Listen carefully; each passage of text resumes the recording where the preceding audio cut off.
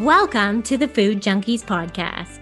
Here, we aim to provide you with the experience, strength, and hope of professionals actively working on the front lines in the field of food addiction. The purpose of our show is to educate you, the listener, and increase overall awareness about food addiction as a disease with abstinence as the solution. Here, we talk about all things recovery. Most importantly, how to thrive rather than just survive.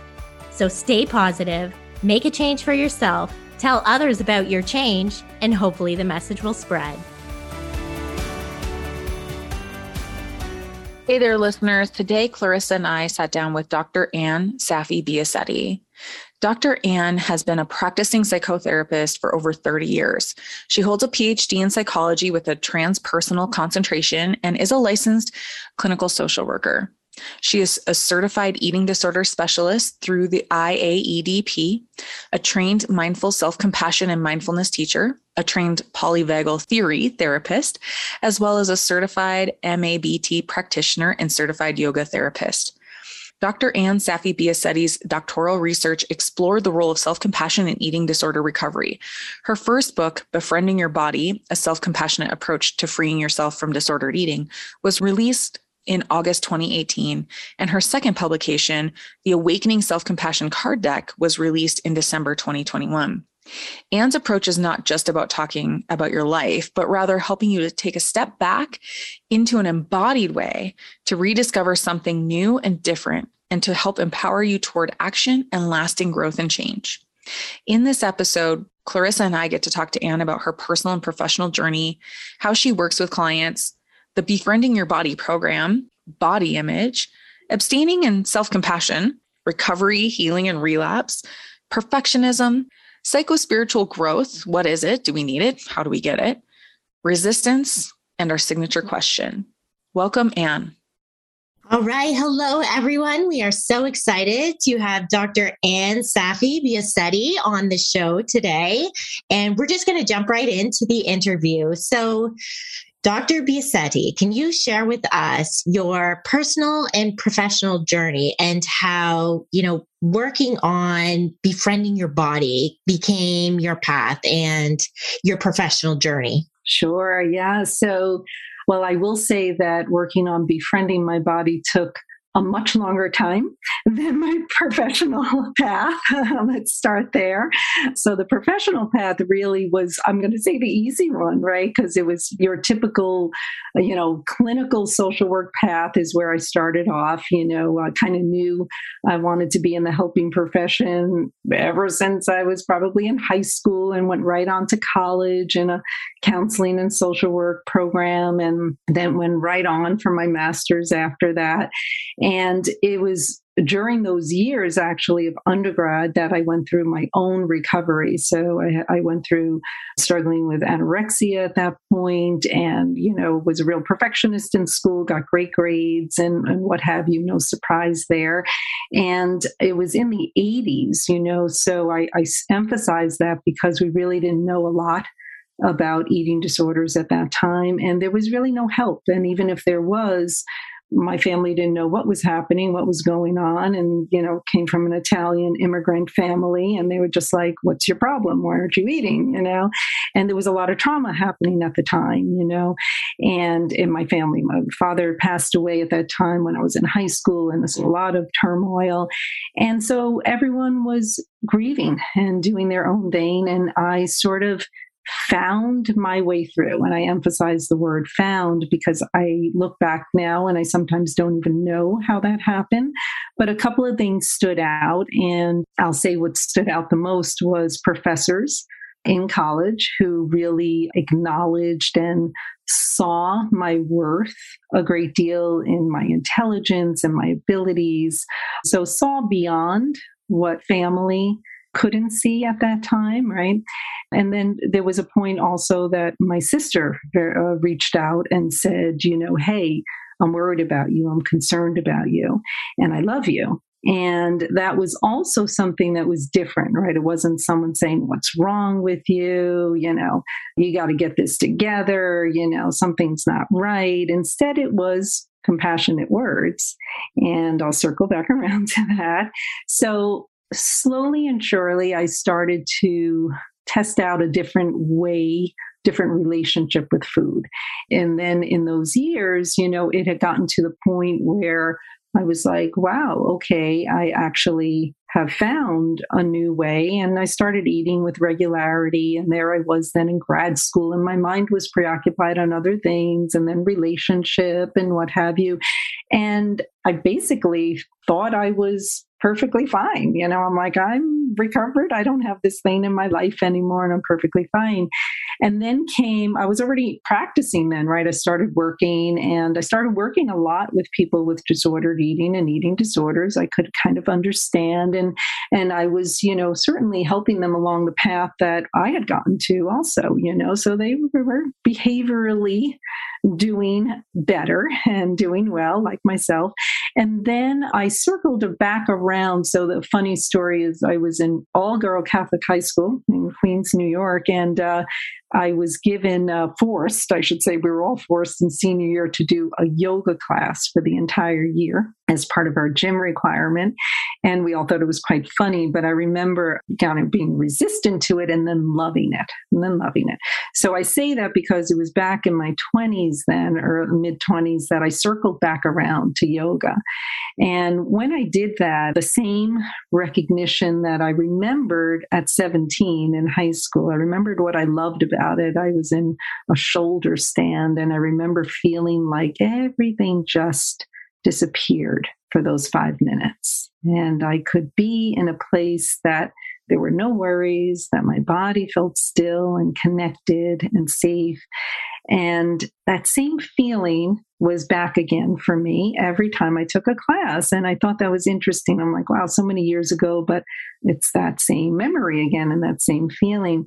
So I started getting into that more and more and more. And spring forward, I would say probably about 5 years down the road, when I then had a family, I then had children at that point, and I had medical complications that went on after the pregnancy and birth. It really propelled me into my practice more in yoga, because again, it was the only place that I remembered finding any kind of relief from everything else going on around me. And so what I started finding then, because now I had been a practicing clinician for, 10 years already. And what I started finding out was there was something else happening after I left that class. It wasn't just that I felt stress reduction or relief in my body, but I noticed that my mind started changing its focus. So we didn't know much about mindfulness at that point in time. Jon Kabat-Zinn was probably just creating a lot of his programming and mindfulness-based stress reduction and what have you. This was in the 90s now, and basically that's what was happening. It was a practice, little did I know, without any kind of training in any other way, no one even mentioning the mind, right? It was a practice that mindfulness started to take place, where I could observe what was happening, but not attached to it any longer. So as a clinician, my curious mind started going, and I was like, what is happening here? Like, what's going on? What is this that I could feel not so great still in my body? Because this, autoimmune condition that I had was still present. It's present my whole life. I have this, but yet I was able to detach from it. Right. So I got very curious about that. And that's what propelled my whole path of starting to train in somatic work. So, went on to train then in yoga and yoga therapy, went on to train in mindfulness, went on to train in self-compassion, and all of that propelled me to go back 20 years after being a clinical social worker to get my PhD then in psychology with a transpersonal focus, right? So most people don't know transpersonal psychology. It's just a form of psychology that looks to higher levels of consciousness and the belief that humans have the ability to move into higher levels of consciousness for learning and for knowing oneself. And the body is one of those things.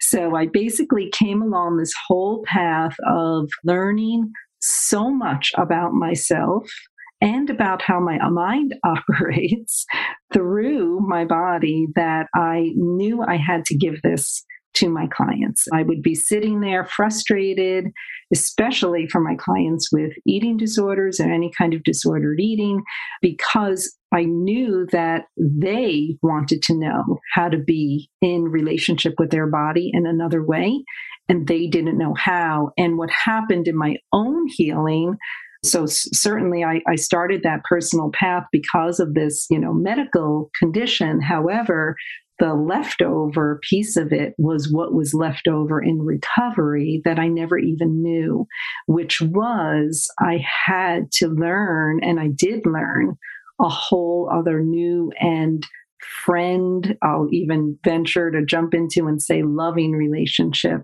with my body through the gentleness that I learned to embrace it with, and through compassion. And so the somatic work, all the yoga therapy work, along with self-compassion, brought a whole new relationship into my life with the way I treat myself and the way I value my body now and respect it.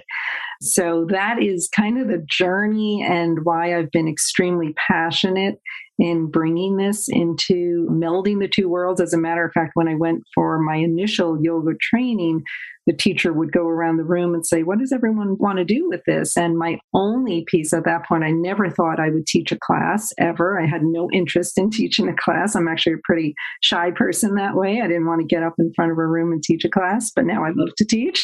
But I did say at that point, my only intention of being here is to meld these two worlds together, is to bring the body and mind together out in the clinical world, because I knew that that was a missing link. So for our listeners who are maybe curious about then what that actually looks like when you work with a client, can you kind of explain how that's different than the typical cognitive behavioral or dialectical behavioral therapies that generally are used with eating disorder, disordered eating, any kind of behavior change? Those are kind of the two that come to mind for me. So how is that different when people work with you?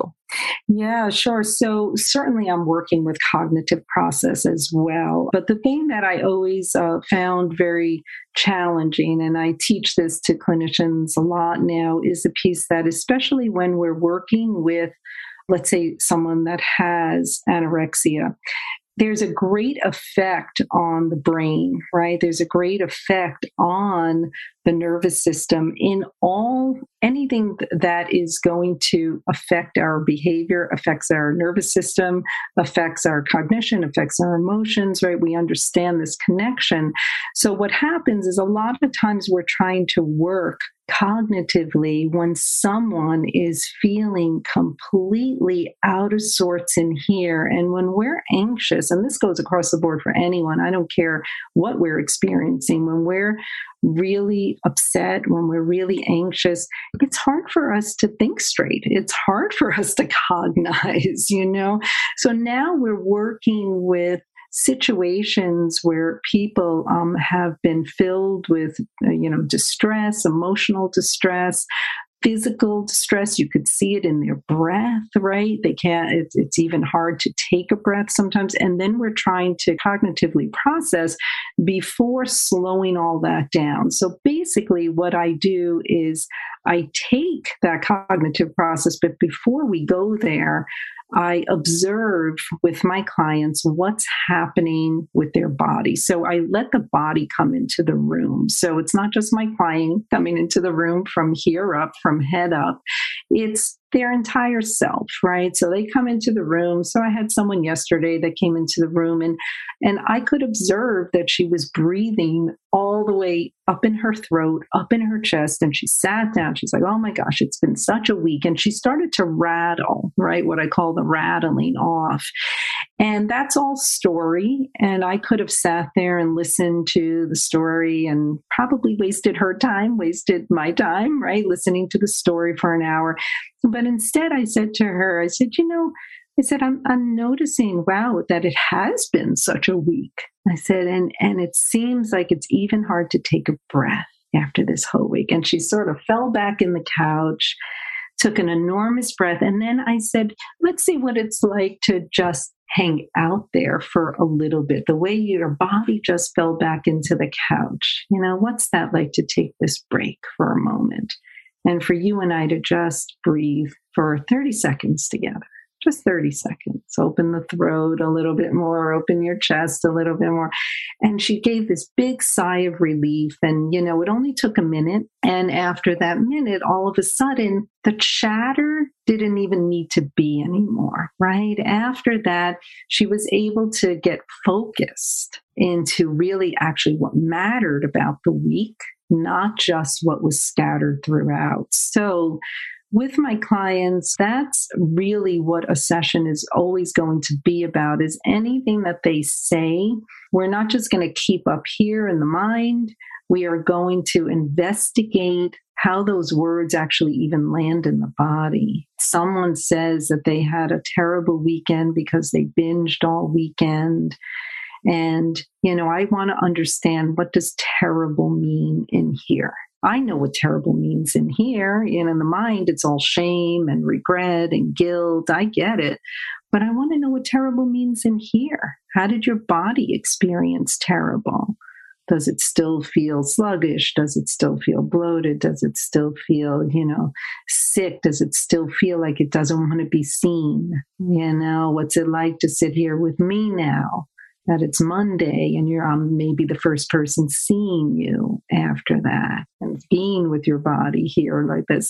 So, so we bring the body in as a living entity in the somatic work, and it makes all the difference in the world, because we're attending to what feels dysregulated that's usually not attended to, So a thought can be attended to, yes, but there's so much happening in here that people don't even know is happening. So when we bring access to that and we help someone bring access to that, all of a sudden they're like, my gosh, I can do something about this. I'm not just walking around separate from this, like, oh, wait a minute, I can actually have an effect, No, I think that's really fascinating, because I know, I'm in both like food addiction and eating disorder world. We hear that like the body image piece is the last piece, the ongoing piece that individuals struggle with for most of the rest of their life. And so to hear that healing can take place, it just gives us that hope that maybe, a lot of us just, don't always have, and we're more towards the body neutrality or, the body acceptance, but never really thinking that we could be in relationship with body. Yes, such a big piece. And, one of the things that I just highlight a lot with body image, right, which I think is just essential and a crucial part of the work. Like you said, it's the last thing. I hate to even call it the last thing. It is the forever thing. And the reason I say it's the forever thing is because I like to share with my clients that, we live in a world, right? It used to be, we could say just a culture, right? Maybe our Western culture, but our Western culture is dominant all over the world. So we live in a world that is obsessed with body image, and we are the dominant controller of that image and what that image is about and the standard of that. And there's no way for anyone to live in this and not have an issue with body image. It's just the standard. It's just what it is, because I tell people, okay, so, if you feel like you finally got freed yourself from a size, attachment, well, then the wrinkles will come next, then any part of aging will come after that. And it's always something when it comes to the surface body, because these bodies change and they're meant to change, right? So what I tell my clients, though, the more important part about body image, that if we're going to look at it holistically and look at it on a somatic level, is image, to understand what do we mean by body image in the brain, right? I like to teach my clients what's happening in the brain. All image is a combination of experience and perception and emotion. So I like to give this example, and this is even a little practice maybe that we can invite everyone into in this moment, including all of us. I ask my clients to consider, to just close their eyes and to think back on their last moment of joy, and what that was, what was their last moment of joy? What were they doing? Where were they? Who were they with? To just bring that to their mind's eye for a moment. And when you think back on that moment of joy and where you were, what you were doing, were you alone with others? When you think back on it, I want you to consider, were you focused at any point on what your body looked like? And then I ask them to slowly begin to come back with me now. And it is very rare that in a moment of joy that we are stuck and obsessed and driven down by what our body looked like. If anything, what I hear is perhaps fear beforehand, right? So, in other words, people talked about like, oh, I, wanted to go jet skiing, but I was petrified of being in the bathing suit on the jet ski. And then when I asked this question, what about once you were doing it, when you were in action in your body, when you were in joy, when you were smiling, when you were laughing, when you were connecting? And all of a sudden they're like, no, I didn't think of it at all, and then it comes right back, right? So what I like my clients to attend to is I'll never talk about surface body image unless we also pay attention to what was our emotional state during that time. So emotions will always fuel image. And so I have a statement in my program that I teach that we say feelings first before image. So even when someone wakes up in the morning, what's the first thing they're doing? They're giving themselves a visual image, right? In a mirror or something. So I want to know what feeling state is present with them at that moment, what feeling state was present when they first woke up. This is very important because then we're starting to get to what we really need to get to, right? Which is if I hear my client is feeling, depressed and anxious constantly, well, that's what we need to understand. And that's what we need to compassionately attend to, right? Because as we know, bottom line is I have a ton of people that will say, here I am blaming this body for my misery. But then they look back at pictures of themselves, when they were half their size. And they're like, I was just as miserable, right? We hear the same thing over and over. So what are we really saying there is that, okay, so what is the common denominator that's followed you throughout life? Depression. Let's talk about that, right? So this is a big piece. Yeah. So is that like typically how your Befriending Your Body program works? Is it kind of like, it's kind of set this way, or it's client to client, individual? This is what they're struggling with. This is what they need to work on. I know you have a book on it, but it just in their like clinical work, is there kind of steps that you need to take while befriending your body? Yeah, so the book was based on my doctoral research when I explored the role of self-compassion in anyone that was recovering from an eating disorder, and the role that self-compassion played. And the grounded theory, the research that was constructed there was a phase-based process of recovery. And so it's how self-compassion really created these stages of recovery that people moved through. So when the book was then released, what I started finding is a lot of people were doing the book together, like with their therapists, with their dietitians, nutritionists, or with each other in book clubs, that sort of thing. And they were guiding each other through the practices. And it very much gave me the information that something needed to happen in community with each other. So the program is based on the book, but goes a lot deeper. It's actually a psychoeducational program where people come together. So it's a group, and we go through all the psychoeducational information from each stage of recovery. So we begin with a great deal of somatic work and understanding about what that means in the nervous system and how we can take our power back by learning how to self-regulate in times of distress, in times of anxiety, in times when mood feels dysregulated.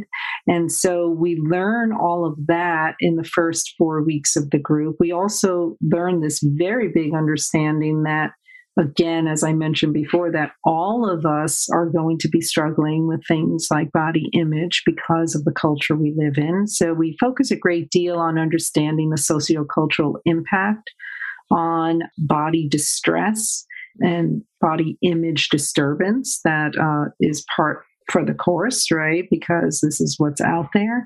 And then we learn how self-compassion can start to mediate all of this, especially the great shame cycle that takes place when people have lived so long. Actually, we're taught to dislike our bodies, right? We are taught to dislike our bodies, and we're taught to not live in them and with them, right? We're taught that mind rules body. And therefore, anything we think should have an effect and be able to take care of everything that distresses us about this body. And that is not the case. This body is a living entity. And so we learn in the program, how are we going to respect it as such and come into relationship with it? Hence the word friend, right? So is there anybody that this program or this treatment modality that it would not be appropriate for? You know, I say no. It's a matter of what stage everyone's at. So in other words, I'll just start with saying in my program, if someone is, let's say, applying for participation in the 8-week program and they are at a dangerous point with, let's say, with anorexia and restriction, you know, certainly I would flag that and advise them that they need higher level care. They need much more support, one-to-one, or they need to be in a higher level care of support. As far as, so the program itself is really open to anyone. That I have it open to folks that are struggling with actual behavior, you know, eating disorder behavior, any self-harming behavior that's not at a life-threatening stage or state. And I also have people that are really looking to come in and they've been recovered for years, but they want a different relationship with food and they want a different relationship with their body. So therefore, the program is really open to everyone that way. As far as the somatic work or that approach that I use one-to-one, absolutely, I use that for every single one of my clients. And with eating disorders, I use it for every stage of the eating disorder recovery path because it's essential in the beginning. Especially, it's what I say is really the missing link, because we are prepping people to change behavior before they know how to live in their bodies. So often they come out of residential treatment and they are obsessively fixated on still a way to externally control their body because they haven't developed any information. We send them out to try and have a relationship with food, a different relationship with food, and they have no idea of what hunger or fullness actually feels like within their body. They have no signaling of that. That hasn't been redeveloped again. That hasn't been reprogrammed. And then it leaves people in a really dangerous and vulnerable state, you know, to then morph into different types of behaviors that are self-harming because they've been using these behaviors to regulate internally, but have not found or sensed what they're trying to regulate. So basically, my program and all the work I do teaches people how to find what has always been underneath. And as I said, if we travel back, many of them are like, oh my gosh, this is what I remember from when I was 5. And it had nothing to do with food and had nothing to do with their body, you know, but rather they were the anxious kid, you know, that, you know, had butterflies in their stomach, you know, and those butterflies are still there, only they have found another way to self-soothe them. Right. So this is where I say this work is essential for not just developing this word relationship, but it's essential actually on a brain-based level. And this is the work, you know, that I teach on called interoceptive awareness. So it's essential on that level. So we work with a group of individuals that have to abstain from certain foods to be free from some of the harmful behaviors, such as binging, purging, obsessive thoughts. And so I'm wondering, how do you navigate this in the framework of mindful self-compassion? Yeah, and it's a fine line. This is a very fine line because in the world of recovery, we really try to open the door to all foods, right? And we really try and open the door to no longer restricting or keeping away certain foods with the idea in mind that it will just lead to a restrictive lifestyle and then eventually lead to most likely a binge episode, for folks that have had that in their history, right? So why I say it's a fine line is because I work in both ways with my clients, meaning that I want to investigate with them when they took this food out, when they brought it in, what's it like in their life. So in other words, I was just working recently with a client who came to me and said, no sugar. And I know this is part of this is what you work with, right? And so I'm just going to give a little disclaimer that this may be a little activating for some listeners, perhaps that have said no sugar and that's the end of it, right? So I had a session where we discussed this. But what we did is we started investigating what she meant by sugar and how that has not been an okay relationship with her. She has not found a place that she can bring it into her life with ease, right?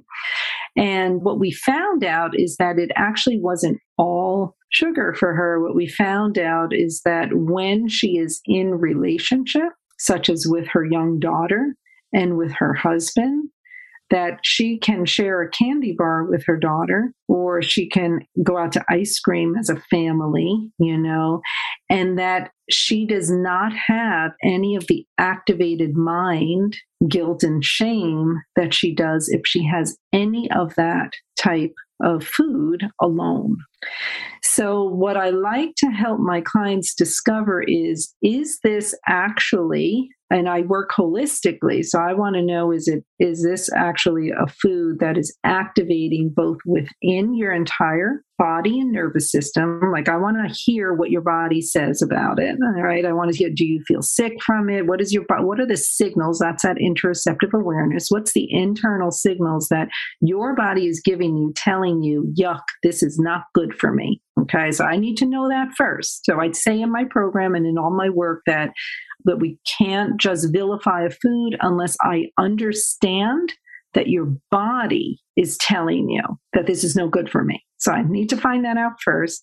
I need to find out what's happening in the mind, how much activation is going on there, meaning that if every time you take in this food, you cannot stop the cycle of guilt and shame, even if it was 1 cup of ice cream, right? Even if you didn't binge on it, how much leftovers are there? I keep saying in the mind, I need to understand that.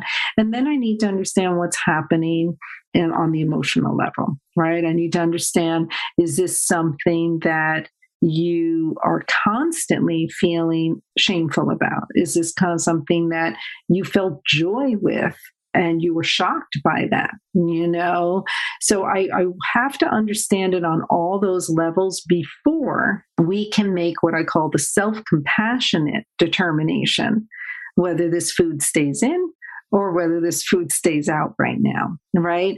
So I like to give this maybe a crazy example, but I give this all the time because I think in the world of quote unquote what we deem health and unhealth is really awful. I don't divide foods that way. I don't use binary terms around foods. But so out there in the world of health and diet culture, kombucha is supposed to be a wonderful thing for you, right? So here in my mind, I'm like, oh, kombucha is wonderful. At least that's what I read, right? And all the yogis drink it and whatever. So I'm like, okay. I was on vacation one time with my kids and I'm like, I'm going to get this kombucha and drink it. Well, my stomach felt so sick.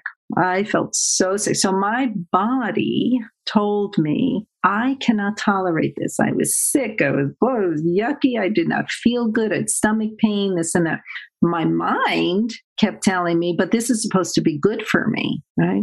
my emotions felt conflicted because this is supposed to be good for me, but yet I'm having all this terrible response. Should I just keep striving with this and bring it into my life because this is supposed to be good?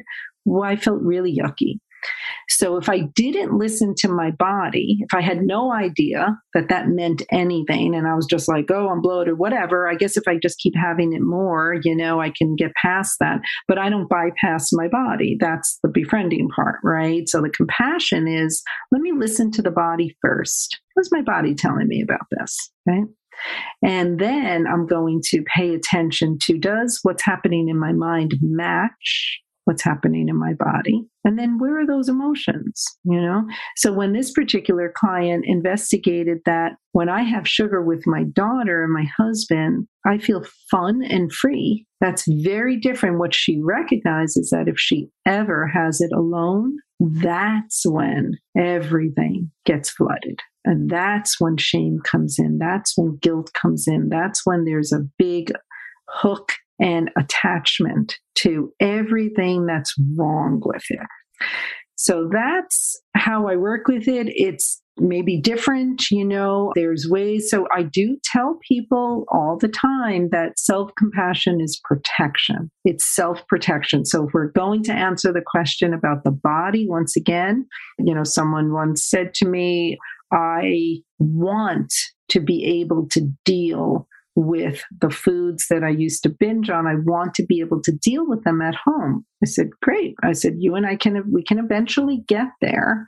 And she did, except for peanut M&Ms, because peanut M&Ms, and it's not the food, it's not poor peanut M&Ms, right? It's the fact that she had such a long-standing memory and history with this, that even though her body felt okay with peanut M&Ms, her mind kept bringing her back to terrible memories about that.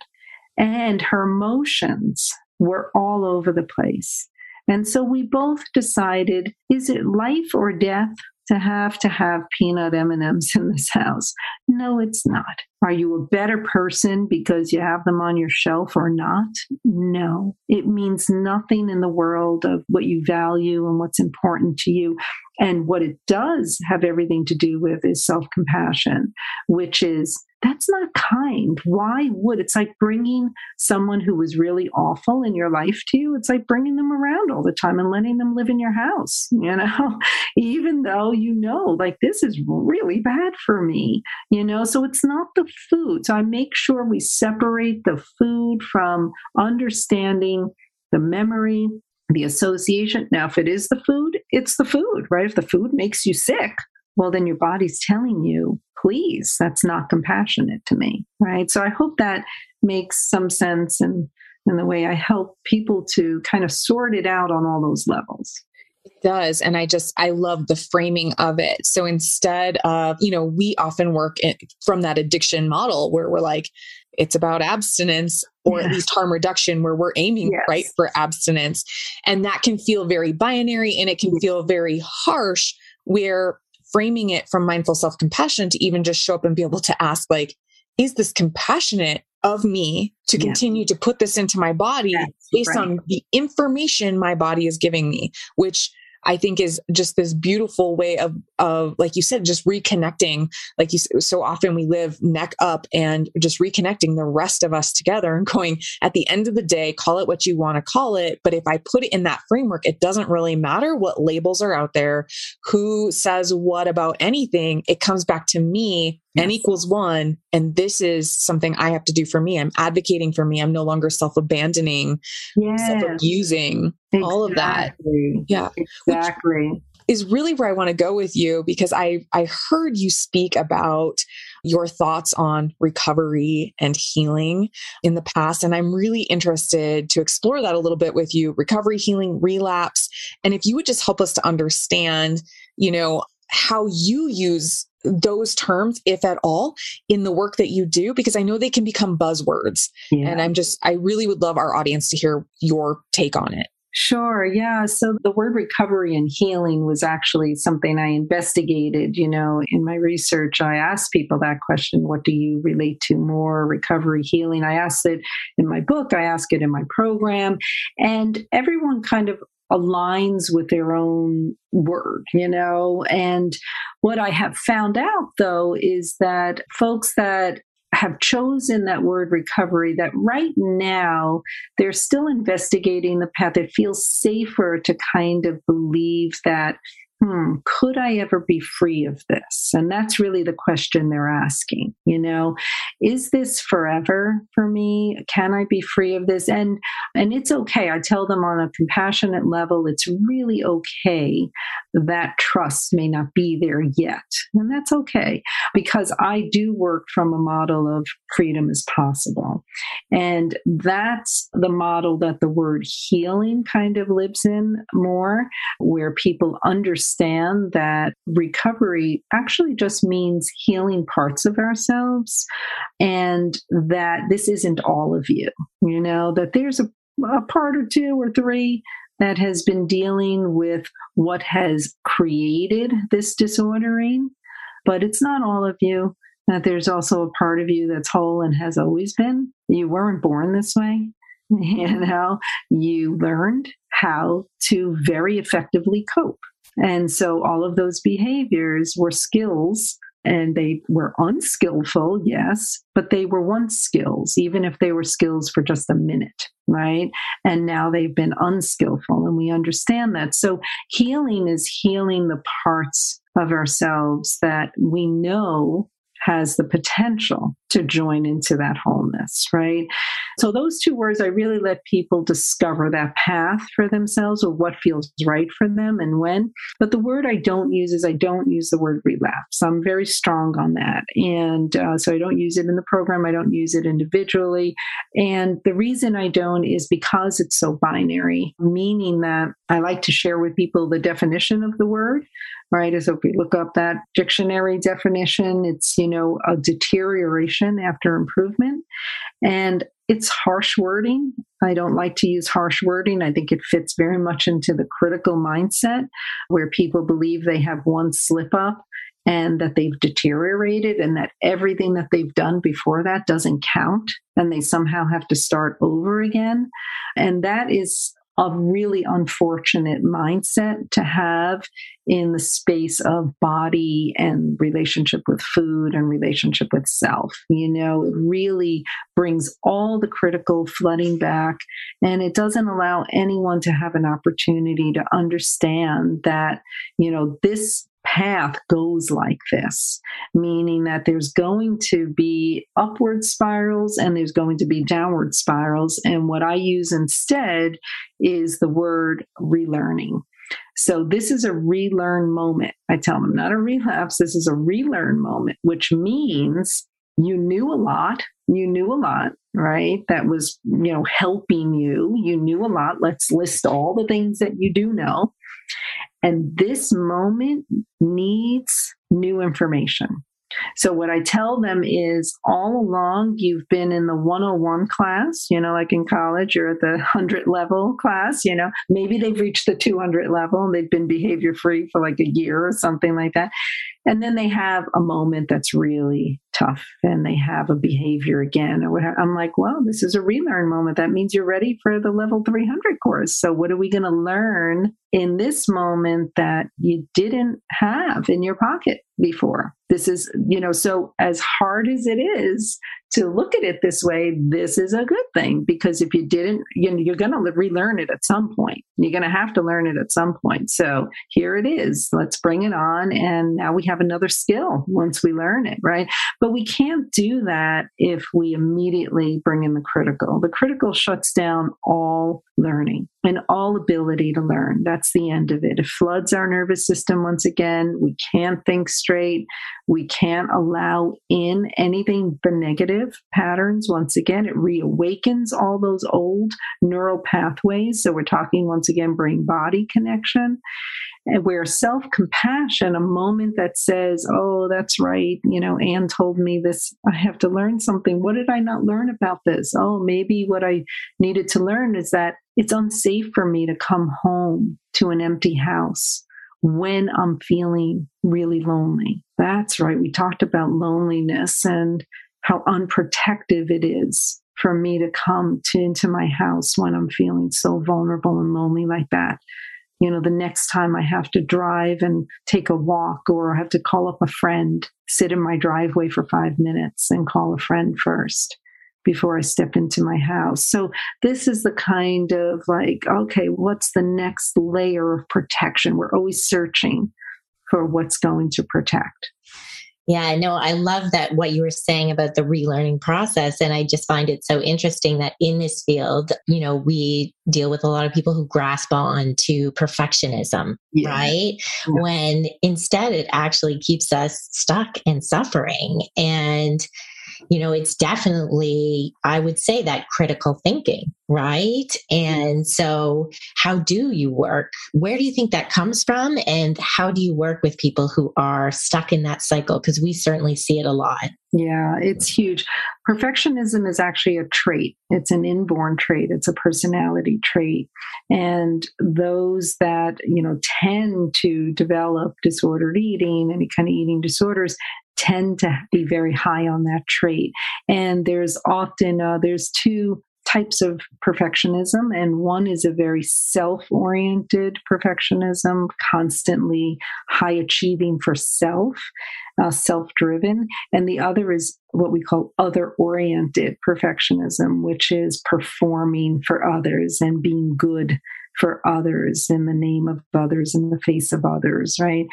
So both are just as damaging, or can be just as damaging, because as you said, they carry along with them the eventual, what is it going to meet with? Of course, criticism, right? So they go hand in hand. And I like to tell everyone that no matter what type of perfectionism you're driven by more, the bottom line is anytime we offer choice and permission, we start to ease perfectionism, right? So the same trait that can get people into self-harming behavior, because that perfectionism turns into the self-critical that says, you must do this, or you're this, or you're that, and keeps them driven in a harsh way to try and recover, right? Meaning that, I've even heard, oh gosh, I don't know, there's some things out there I'm not going to name, right? But someone recently told me about a book that uses criticism to try and motivate, right?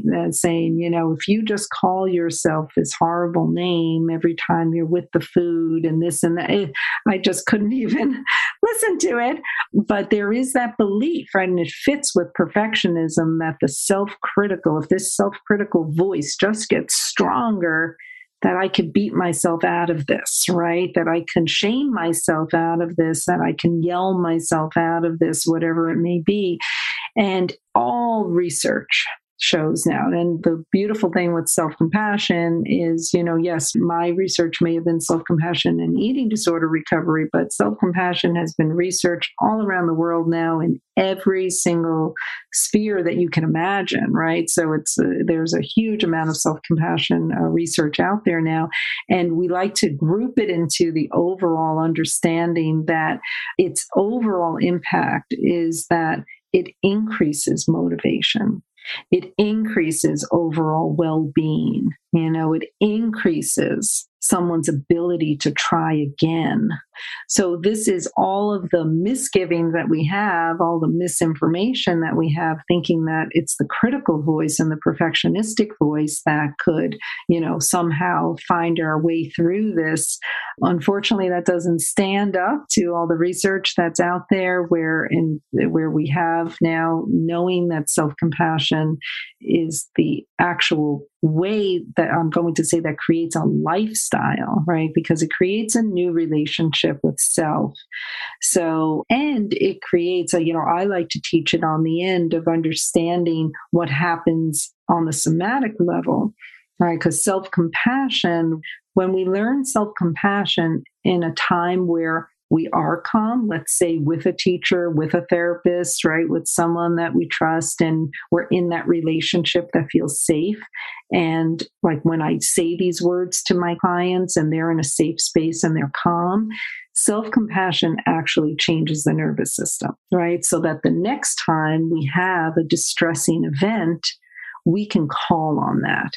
And so that's very important to understand about it, that it changes actually self, it changes a brain, it changes a nervous system. It's not just a feel good couple of words, I like to have people understand it goes a lot deeper than that. Yeah, no, it's so amazing. I've taken now 2 separate mindful self-compassion courses, both for my personal needs, but also because I want to be able to bring experience to my clients and hopefully encourage them to go take, a course from a skilled facilitator for sure, for this very reason. And it was so funny being in this field of addiction since 2005 and mental health. We always talked about self-esteem and never about self-compassion. Yeah. And so it's beautiful. And how, just to hear you say, listen, it's been not challenged, researched. It's been we can apply it to all populations.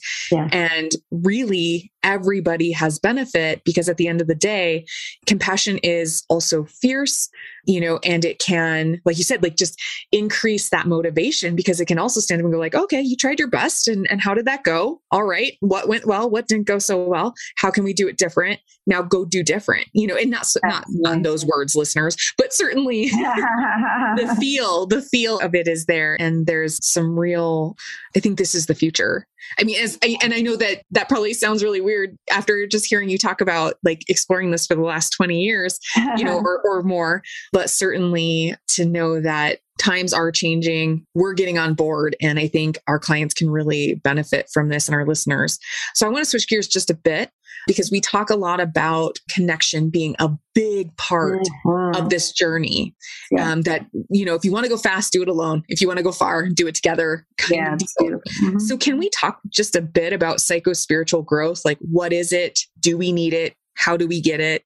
Yeah. So, connection comes both, within and outside of ourselves, right? So, we're talking about, I do believe it in my book I have in chapter 2 is the chapter that talks about how do we receive self-compassion from the outside in. Okay. I call it receiving it from the outside in. And actually, if I circle back around to where we started on my own journey, when I said about those professors and my sister, they were my outside in compassion folks, right? They saw in me what I couldn't yet see in myself.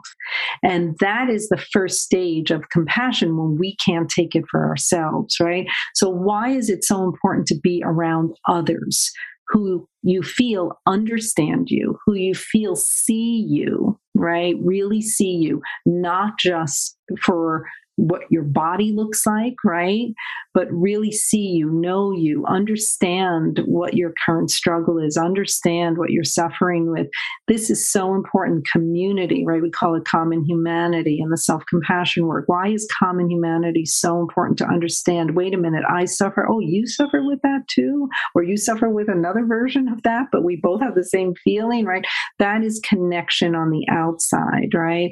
And that kind of connection starts to fuel our psychological growth, and then can open the door, right, for the psychospiritual growth, which is that connection also then comes on a spiritual level when we understand that, oh, we aren't separate. That you may look differently than me. You may have had this struggle years ago. I have it now, whatever it may be, that we are all interconnected, right? And how important it is to understand that, if I could just share, because I do love to share the spiritual teachings as well. And in the Buddhist teachings, we just understand it that, the root of suffering is the belief that we are separate from other beings, that we are separate from the earth, that we are separate from animals, that we are separate from, that we are just separate independent entities, and that is the root of suffering, right? That understanding that when we understand that when I suffer, you suffer, or if I think, so I do a lot of women's retreats in Befriending Your Body, and I challenge the women to leave with understanding that every time they criticize themselves or their bodies, to understand that that is actually carrying on in their own consciousness every time they meet another. And they're like, I don't want to do that to somebody else. I'm like, I know you don't. So we have to start with ourselves. So self-compassion actually makes us more compassionate toward others. So when we treat ourselves kinder and with greater respect and with greater response and responsibility, we end up doing that for others. And so it's a beautiful interconnection that some people think, oh, does self-compassion make me self-centered? Not the least bit. It's actually the opposite. It makes you more observant of others and makes you more attentive to others because you know what that feels like. You're in touch with that now.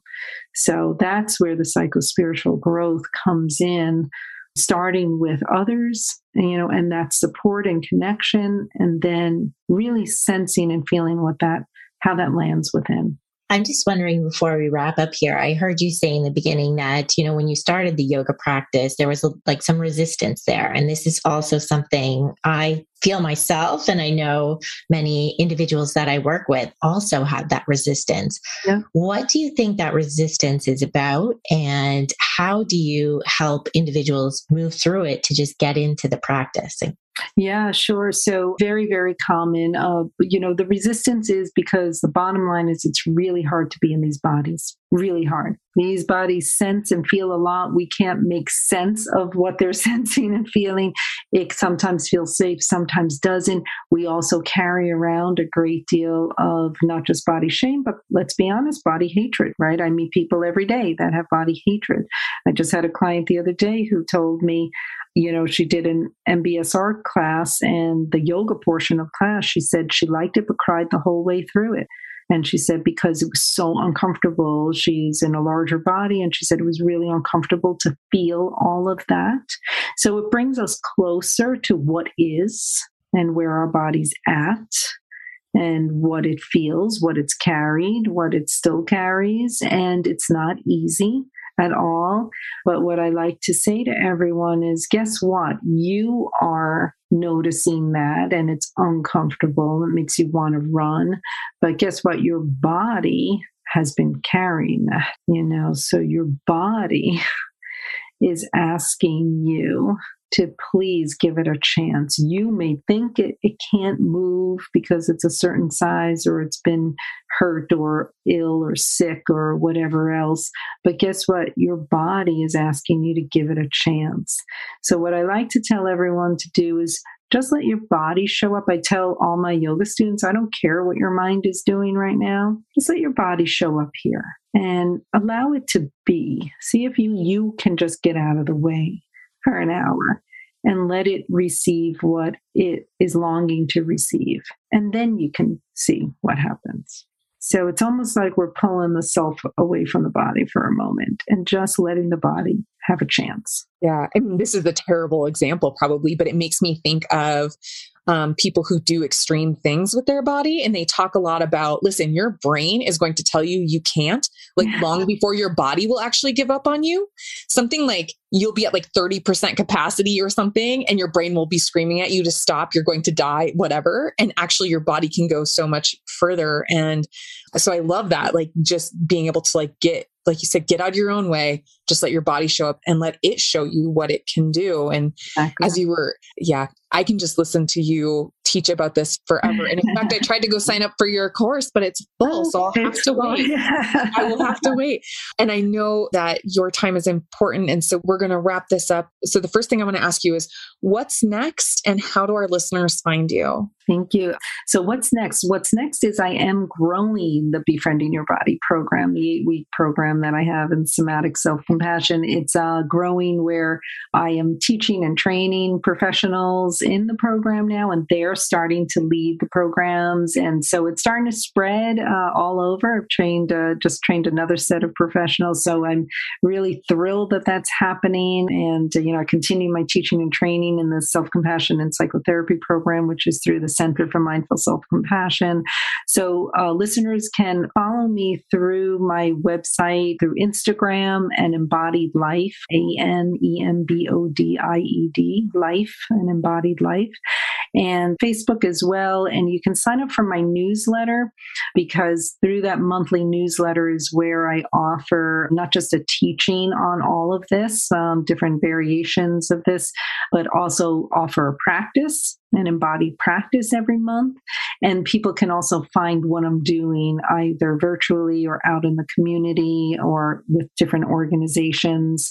And so it's a good way to stay in touch. And pretty soon I'll be creating a whole new website for the Befriending Your Body program. I'll have 2 websites, and that website will have I already have a lot of free resources on my website now, free meditations and practices that people can just download and use. But when I create this new site, there's going to be a lot of other new and free resources that people can tap into as well. That's great. And we'll make sure to link everything in the show notes as well. Sure. So we do have a signature question, and we kind of framed it so that it would be suitable to you. And it is, if you could tell a younger version of yourself something about self-compassion, embodiment, healing, what would it be?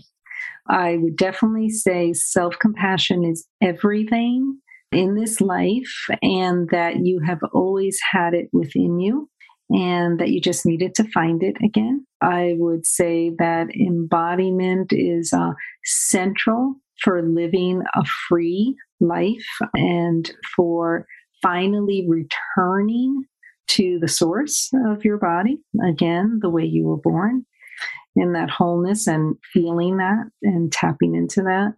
And what was the last one? Healing. Yes, that healing is a lifetime. That healing's a lifetime. That is just an ongoing growth, and to, be open to the process to be open to being surprised, because we should never lose that, right? In this lifetime, we never know everything, right? So be open to awe and open to surprise. And that is a lifetime. Yeah, that's the best part about what healing is, right? You're like, what's next? What's next, right? It's just more and more. Yeah. Just the human path. Yeah. Thank you so much for being here. This has been an absolute pleasure having you on the show today. And I think there's going to be so many takeaways for our audience. And it's just been so rewarding for Molly and I to get to sit down with you. Thank you, Clarissa. Thank you, Molly. It's been a pleasure to be here. Thank you so much for inviting me. Thank you. Thanks for joining us this week on Food Junkies, Recovery from Food Addiction. Make sure to join our Facebook group, Sugar Free for Life support group, I'm Sweet Enough. You can subscribe to our show in iTunes or Stitchers. That way you'll never miss an episode. While you're at it, if you found value in this show, we'd appreciate a rating on iTunes. Or if you'd simply tell a friend about the show, that would help us out too. Don't forget to pick up your copy of Dr. Tarman's book, Food Junkies, which is available on Amazon. If you have any additional questions, both Molly and Clarissa are food addiction professionals and work one-on-one with clients. You can find their websites and email addresses in the show notes. Be sure to tune in every Friday when our new episodes drop. As Vera loves to say, the power is ours.